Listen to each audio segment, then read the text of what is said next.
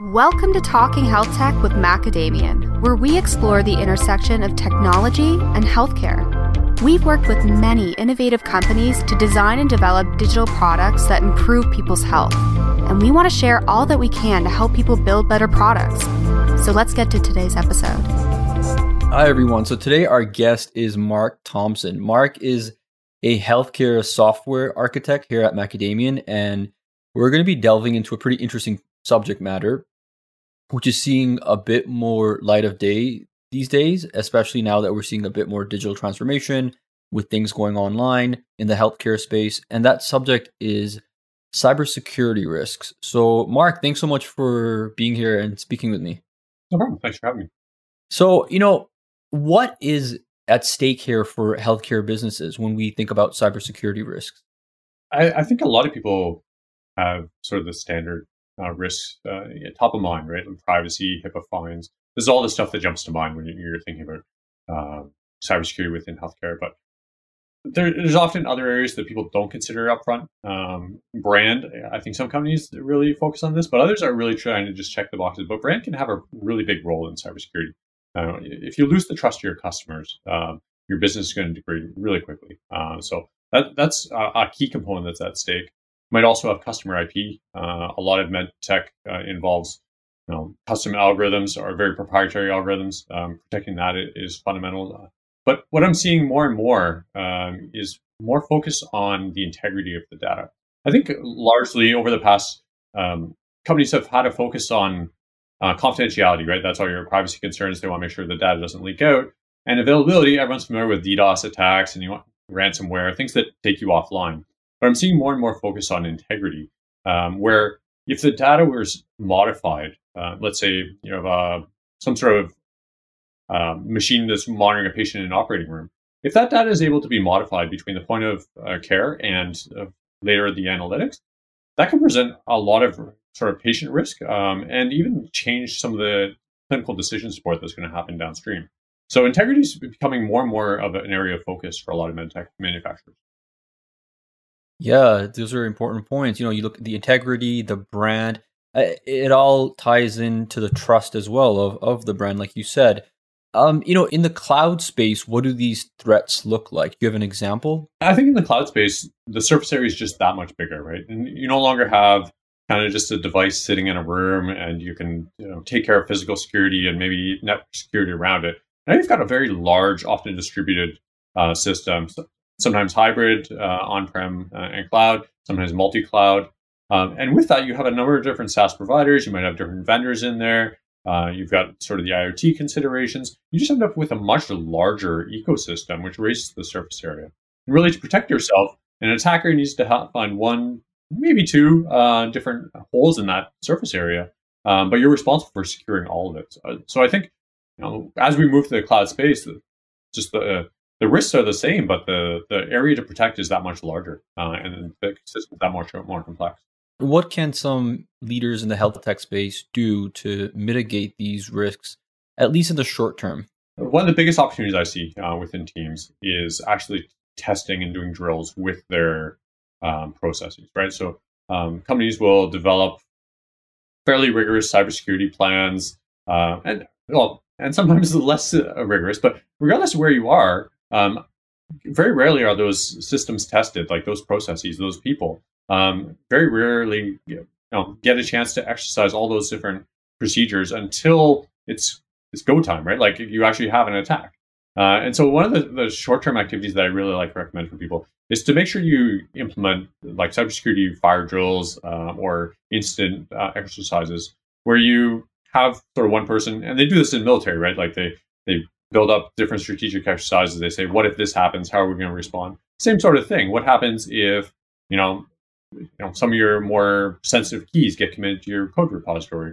Or what if, you realize that your perimeter firewall is misconfigured? What happens then? How do you go about investigating, understanding the nature of the attack, assessing impact, quarantining any affected systems, and then rebuilding or recovering from that? So most people are really focused on sort of the NIST prevention step, which is hugely important. You got to take care of that. But I'd say the systems behind that and the stages after that with detection and response tend to go undervalued. And it's a really easy and kind of fun way to do a check on your systems. You can drive a lot of improvement by going through these drills. I guess the follow-up is more so, are there any protocols out there that companies can use? I mean, you brought up HIPAA earlier. Is there anything out there that companies can put in place that, in case there is a cybersecurity attack, that they can follow and use to help them get out of it? Definitely. I mean, it's going to be customized to every organization, your response plan. Definitely go look at NIST framework. They layer the different stages to detection and response. And what is the NIST framework? Yeah, so NIST has sort of their cybersecurity framework. I get the numbers offhand, but we can attach it in the notes potentially. That defines how to think about these different stages to mitigating attacks, right? Making sure that you're focused on prevention. What are all the areas here? And they have a bit of a checklist available to you to address that. Going into detection, how do you know you're under attack? How do you know that you have a possible breach or that you have some unmitigated vulnerability? And then heading that into response and recovery. So they have their framework published there. You're going to need to customize it based on your organization. But I think no matter what, doing these sorts of drills on what you have already will help expose where those gaps are. You might realize like, hey, if our senior engineer is on vacation, we actually can't execute our incident response plan because we don't have other capabilities within the team to be able to pull the detailed logs, for instance, or access that system. And you start to identify what those gaps are. Now, long term, like how do you avoid being a victim of these cybersecurity attacks? I talked about previously how you have this giant surface area you need to protect, whereas an attacker only needs to find a couple of holes and string them together. So long term, you really need to be looking at your DevSecOps maturity, right? If you don't have it already, make sure you have a cybersecurity risk assessment as part of your design and development process. That's applied to existing product, but also any new product introductions, new modules. Because security really comes down to a risk-based approach. Like you're not going to be able to bottle it up to be 100% airtight. There will always be some risk exposure, and you need to work through your individual, risk profile with your organization and your solutions to customize the spend and the effort that you're going to put into mitigating those concerns, right? So you're going to end up with a very layered defense in depth strategy based on that risk assessment, making sure that if any single control fails, that you have other layers behind that. If your perimeter firewall was misconfigured, as I suggested earlier, you should make sure that that was in a DMZ, for instance. So there's another networking layer behind that, and then all systems are protected with TLS between on all hops. You've got strong access controls with a privileged identity manager. So you can go to all these levels, but it all starts at the risk assessment, understanding like where are you actually vulnerable and what would be the impact and likelihood of those. Right. And so these are kind of conversations that should be happening in health tech organizations now. All health tech organizations at this point should have some sort of cybersecurity initiative in place that helps them mitigate any future risks. Absolutely. And I think it's a constant, it's important to have this as a constant conversation, right? Like it's not good enough to have this as part of your process and you kind of check the box as your product's going out. It needs to be a conversation in the hallways. Your organization needs to feel empowered to raise and flag concerns, ask the hard questions like, well, what if something happens here? Aren't we going to be exposed, right? You need that kind of collective team approach because as a leader within your organization, you won't be able to see all these yourself. You can do your best you can to sort of manage the shell, but to develop that defense in depth strategy, you need everyone involved to be on the lookout for those holes, mitigating them. And then you can bring in some additional systems to help mitigate those as well. When you were answering that question, this thought came to mind about how there might be more gaps when it comes to these cybersecurity attacks, simply because we're all working remotely right now. And, we're all on our different internet connections. And do you feel like this world of remote work that we're in might be increasing our risks, especially if you're in the health tech space? Absolutely. Yeah, you've taken a distributed system and just made it more distributed, right? The people aren't as well connected. You have people working, I'll just check that on my personal laptop. So obviously the pandemic has stressed a lot of IT organizations trying to keep up with demand, making sure like their VPNs can support the scaling they need, that all their endpoints are properly secured. I think this is going to continue, right? Work from home is going to continue to grow and expand, and more of the security processes and practices are going to need to be extended to that broader distributed environment. You touched upon this question earlier, but I just want to bring it back.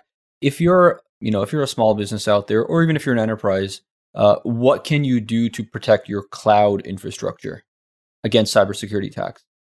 Well, you've probably already done sort of your best to secure with your configuration and your deployment models, your architecture. But one of the easiest things you can do is work with your cloud vendor. They all offer different compliance tools to monitor that infrastructure and make sure that the rules you put in place stay in place, right? It may not be malicious. Someone might accidentally tweak a configuration, open up a hole in your firewall to test something out. Maybe that's allowed, maybe it's not within your infrastructure, but the key thing is to make sure that gets closed again and kind of always reverted back to that known good state. There's a lot of tools out there, both from cloud providers as well as third-party vendors, to analyze your cloud infrastructure, look at your configuration, and make suggestions and advise on security best practices. Beyond that, so that's low-hanging. If you aren't using those kinds of technologies already, definitely have a look and investigate. In the medium term, I would make sure you involve some external expertise, right? So there's, whether that's for pen testing, secure code review, or training, I'd make sure that you're kind of growing with the industry, right? You're just working with your own ecosystem. You might not know what you don't know. And by bringing in sort of external sources, either to analyze your configuration, your code, or just provide training for your team, I think you'll get more varied perspectives, and you're more likely to handle that problem of this very large cloud surface area that you need to protect. And then obviously, we'd all love to have a really rigorous DevSecOps practice to support the business. That takes time. It goes back to the cybersecurity risk analysis assessment, making sure your investments make sense in the context of what you're doing and the business risks, and kind of everything we've already talked about. I think that's the longer term goal, is just to continue to evolve that DevSecOps practice, having people who are dedicated and focused on that, but making sure that you have the maturity within your team to identify issues and flag them and talk about them. Sometimes it can be too difficult for a team member to say, hey, I found something that isn't right, and we should probably look into it at least, because they might be afraid of what the implications would be. But it's you need to really foster an environment where it's okay to have those conversations, and you have a process to deal with them, so the employees know what to expect, and the business knows what to do with that kind of information.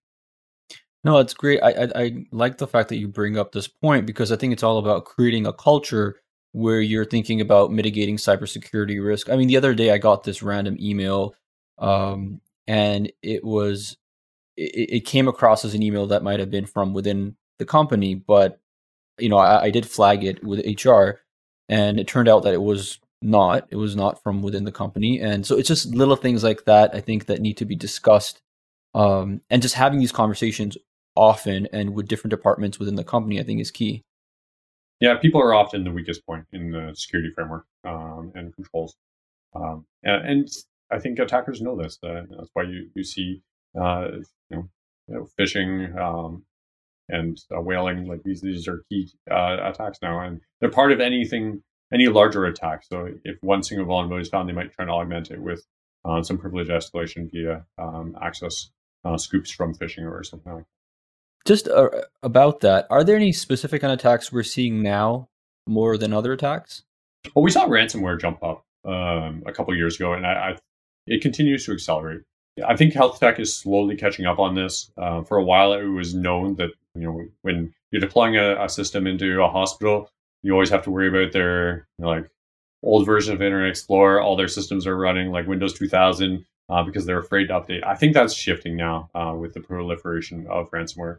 IT departments within healthcare providers and different deployment environments are really realizing that we need to keep these systems maintained. So I'm hopeful that although ransomware trends continue to go up because the technology and the kind of the accessibility for attackers to launch that kind of attack is getting easier. I'm hopeful that a lot of health tech companies are putting in appropriate mitigations around ransomware. But I wouldn't be surprised if that trend continues to increase, and just make sure that you're not one of the ones affected. And talking about the future, will health tech companies become more immune to these cyber attacks, or do you think it's just going to be a constant battle in mitigating these cyber attacks? Security is a constant game of cat and mouse, right? Like there's attackers might have an advantage for a little while, and then enterprise, might come back on top as different tools are introduced. You're going to keep seeing that, and we've seen it for as long as computing's been around. This kind of trade-off, who's on top. But as I was saying, like it's about making sure you have as many have those layers established for defense in depth, so that if there is one hole, you can deal with that. It's controlled and mitigated by other controls in your stack. So are they going to become immune? No, definitely not. Attacks are going to keep happening. They will never stop. There's too much at stake, and it's too hard to protect absolutely everything. But I think we are seeing health tech catch up. Health tech, I think, has lagged in most areas of digital transformation. And I think maturity within cybersecurity is improving. Mark Thompson is a healthcare software architect here at Macadamian. Mark, thank you so much for speaking with me. I appreciate it.